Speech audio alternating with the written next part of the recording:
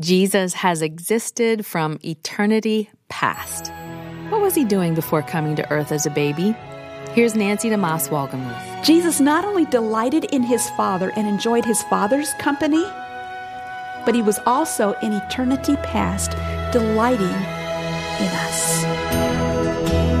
This is the Revive Our Hearts podcast with Nancy DeMoss Walgemuth, author of Incomparable. For February 16th, 2024, I'm Dana Gresh.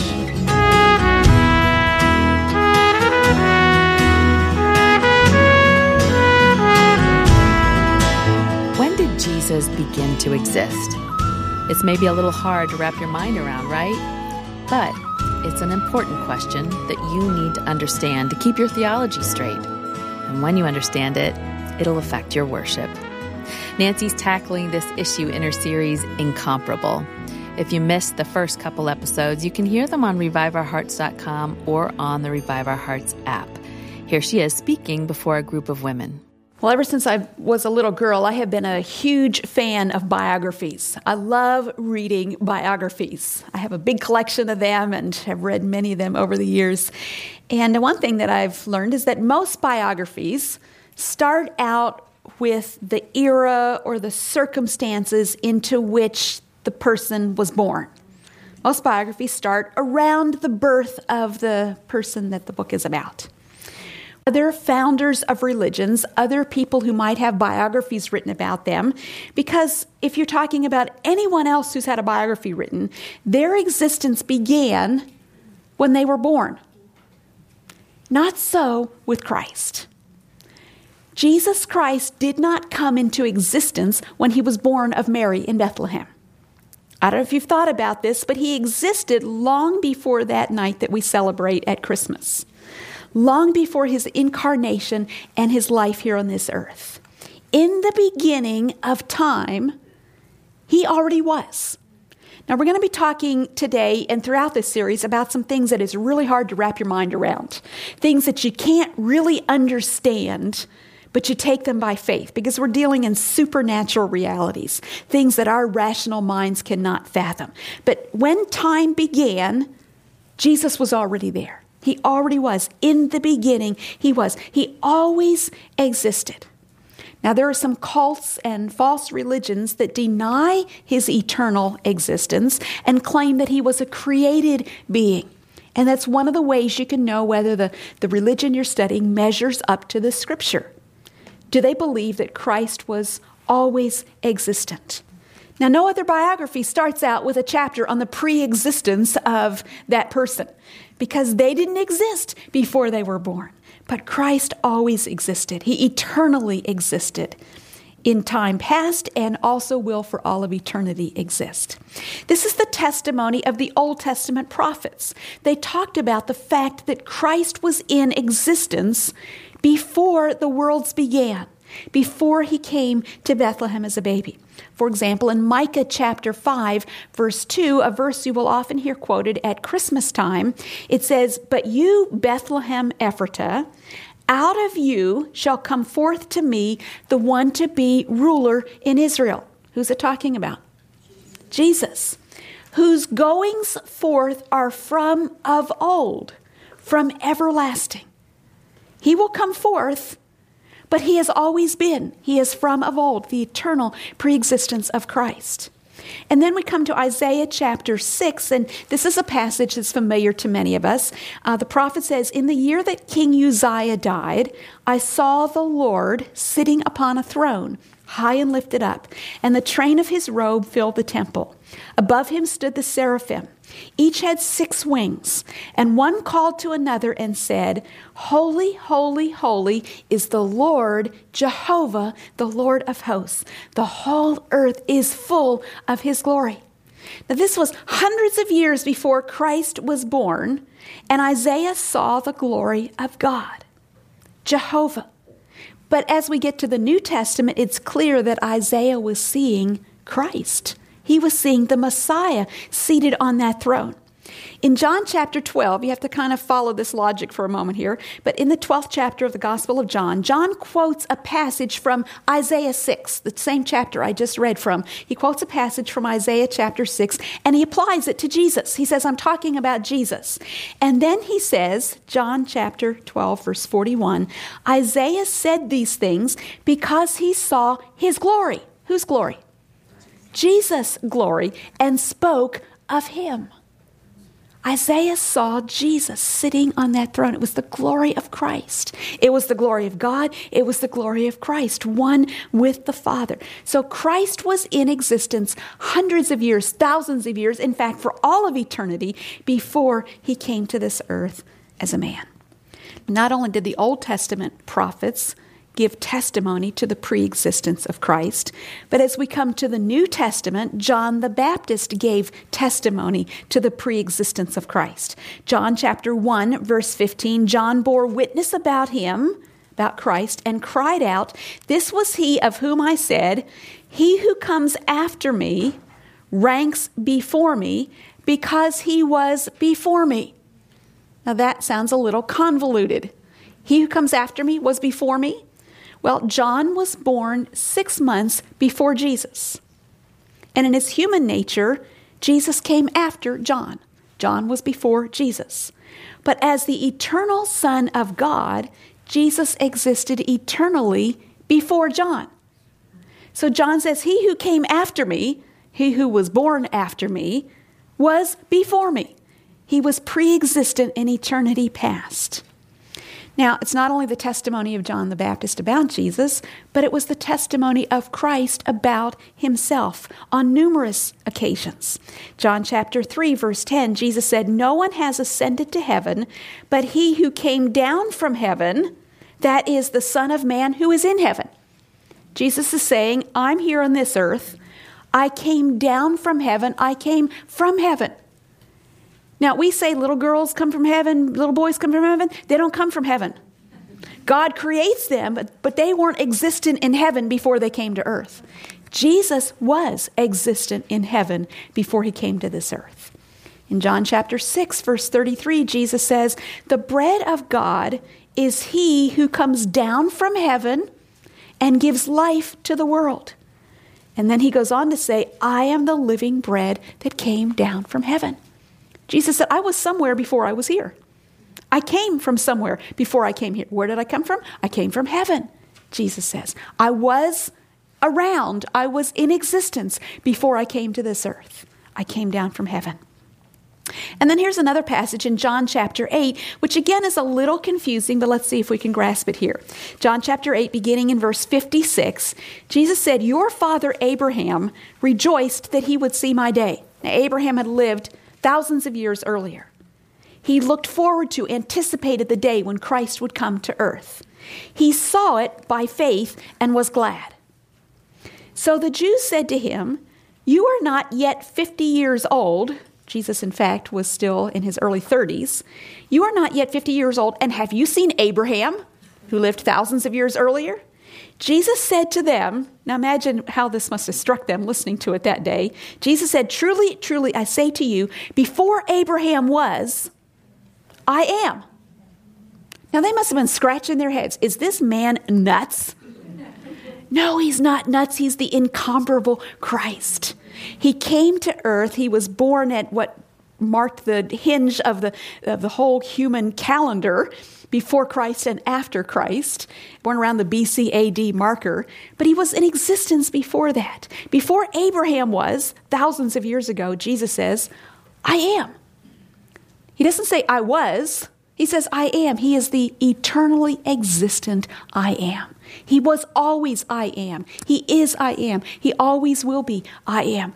Always was, always is the eternally existent Christ. There is never a time when he did not exist in all his fullness.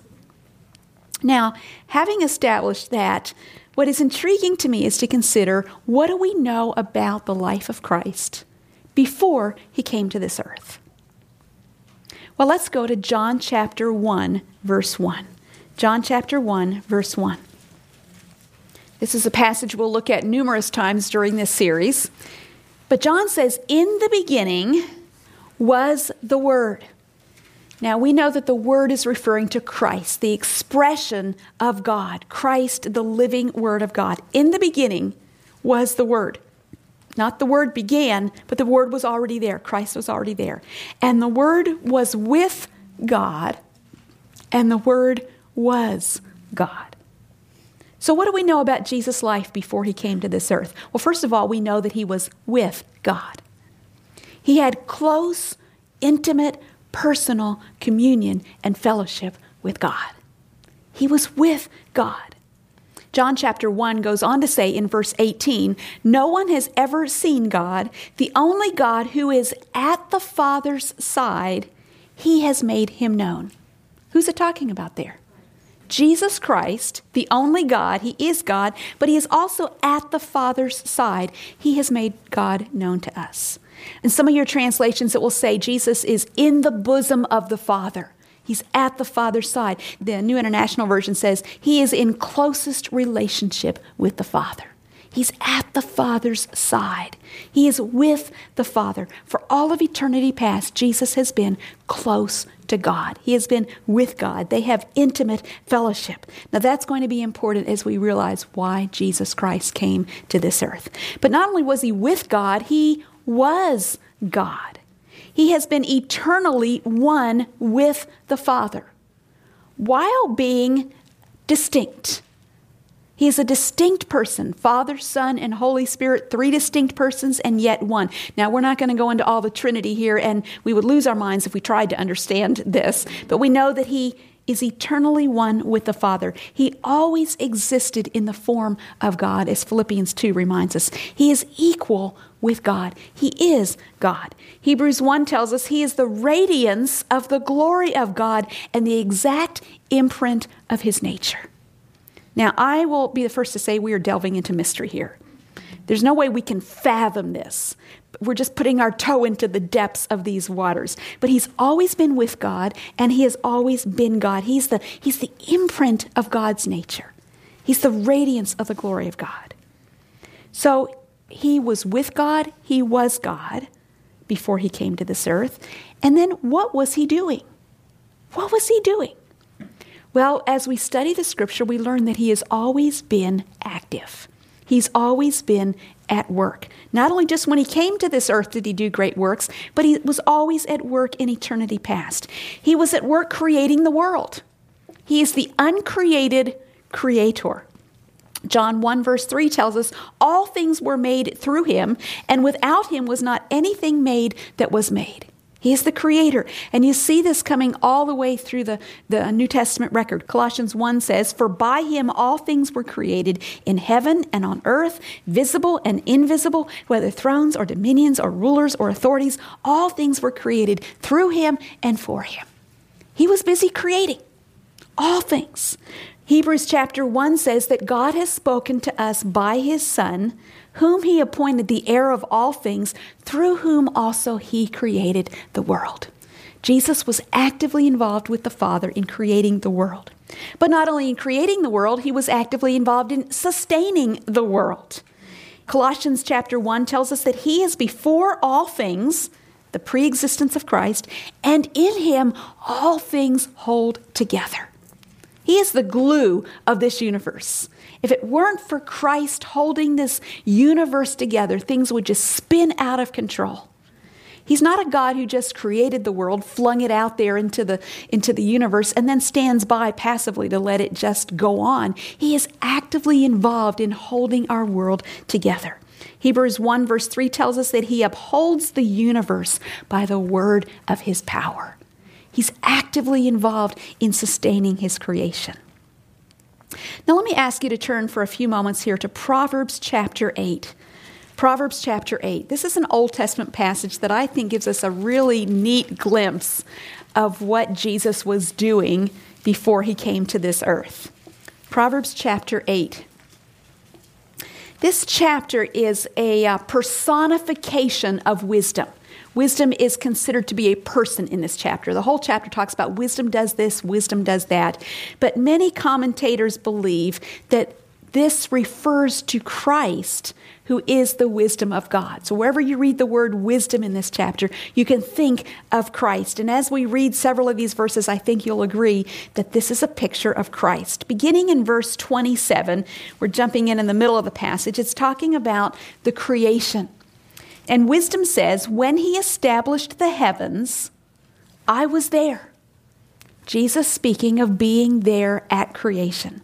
When God drew a circle on the face of the deep, when he made firm the skies above, when he established the fountains of the deep, when he assigned to the sea its limit so that the waters might not transgress his command, when he marked out the foundations of the earth, then I was beside him like a master workman. Jesus says, at creation, I was there. I was by the side of my Father, like a master or a skilled workman. Some translations will say like an architect. The word actually in the Greek version of the Old Testament says, I was arranging. I was by his side. I was arranging. He was actively involved with his Father as a master, skilled workman, arranging the pieces of the universe. So when God created the world, Jesus was with the Father, beside him, not as a passive spectator or bystander, but actively working with his Father. And it's the same when God devised the plan of salvation in eternity past. Jesus was there with him, devising that plan with him.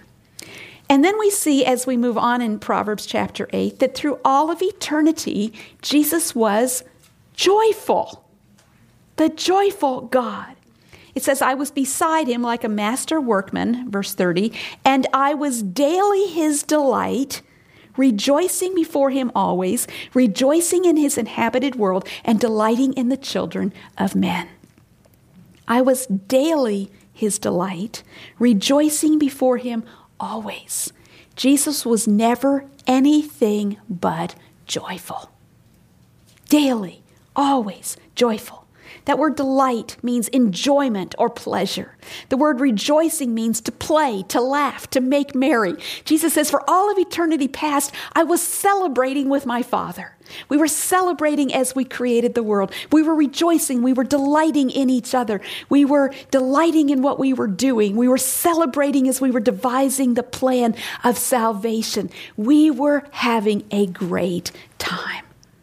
Delighting, rejoicing. It's a picture, if I could say it without being in any sense trite or disrespectful, a picture of a happy God, of a joyful Savior. The Father and the Son took great delight in each other. The Father was delighted with the Son, was pleased with his work. This is my beloved Son with whom I'm well pleased. Remember that? I was daily his delight. And the Son was rejoicing in the Father and rejoicing in his work, delighted to do his will. This mutual enjoyment of each other. A joyful God. And then we see in this passage a relational God. They enjoyed each other. They enjoyed being together. They had daily, unhindered, unbroken fellowship and communion with each other. But Jesus, and this is what will blow your mind if you stop and think about it, Jesus not only delighted in his Father and enjoyed his Father's company, but he was also in eternity past delighting in us, delighting in humanity. I was daily his delight, rejoicing before him always, verse 31, rejoicing in his inhabited world and delighting in the children of man. They were rejoicing in each other. They were delighting in each other's company, but they were also delighting in us, rejoicing in us. You see, Jesus loved his Father, loved to be with his Father, so he also loved human beings who were made in the image of his Father and delighting in us. Now, this is a whole different picture than some people would have us think about God. We think of God as being stern, impossible to please, not taking delight in us at all, but looking how he can make our lives hard. And there are aspects of the character of God and the heart of Christ that are difficult, especially when we sin. When we're proud, he humbles the proud. But if you step back and realize that God starts out being a God who delights in us, a joyful God, that Jesus Christ, for all of eternity past, for all those thousands of years before he came to this earth, he was mindful of us. He was delighting in us. He was rejoicing in God's inhabited world. And that Jesus wants us to be with him and with his Father, to live at the Father's side with him, to rejoice in him, to delight in him, to delight in serving and blessing others. He wants us to be able to enjoy the same kind of relationship with the Father that he has enjoyed for all of eternity. He wants us to share in the joy that they experience as Father and Son. And that's what Jesus says in John chapter 15. These things I have spoken to you, that my joy may be in you and that your joy may be full. That's what God wants for you. That's what Christ wants for you. He wants us to have that fullness of joy and relationship that he had with his heavenly Father. Now let me just mention one other thing. We know that before Jesus came to this earth, he was rich. He was glorious. He had glory with the Father. He lived in this amazing sin-free environment. Because Jesus prays in John 17 at the end of his earthly life, Father, glorify me in your own presence with the glory that I had with you before the world existed. So Jesus left all that, emptied himself of all that glory that he had in heaven to come down to this earth. He chose to leave it all behind.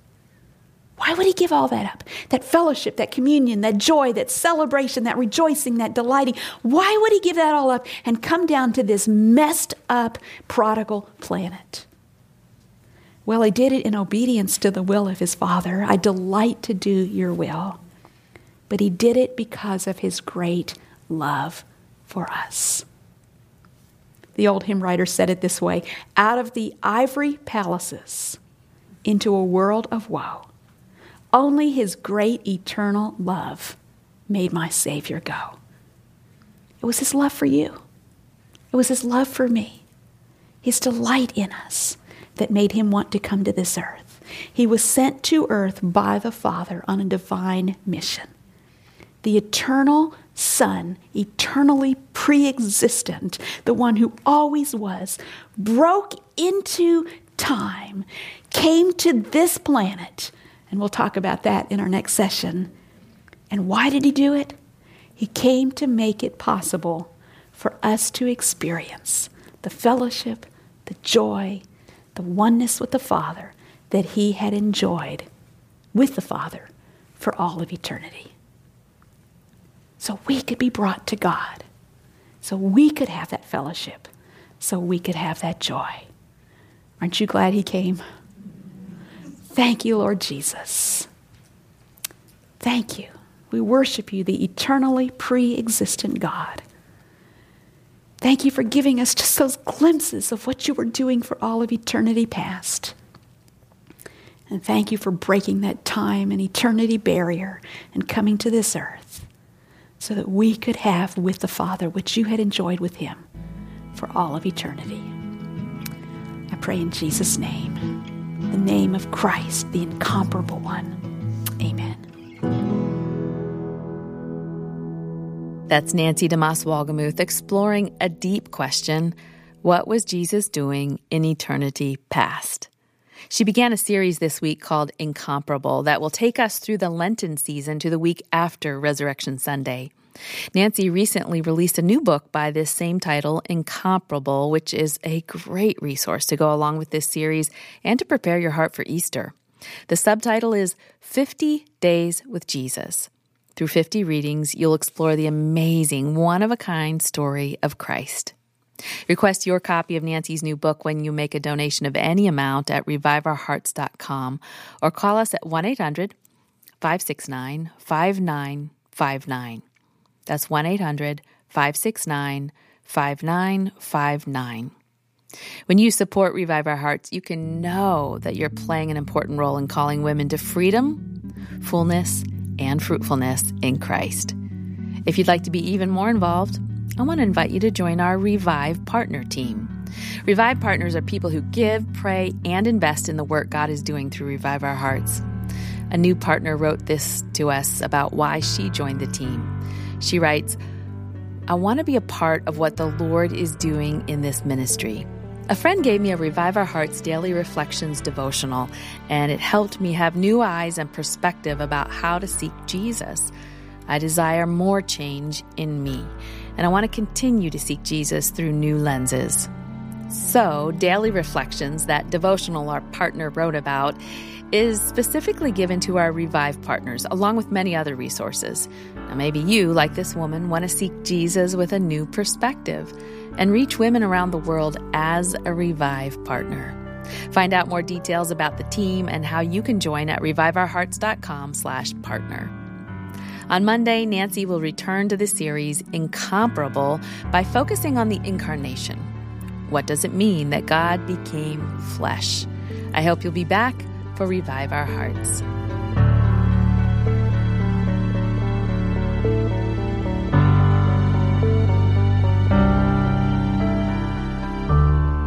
This program is a listener-supported production of Revive Our Hearts in Niles, Michigan, calling women to freedom, fullness, and fruitfulness in Christ.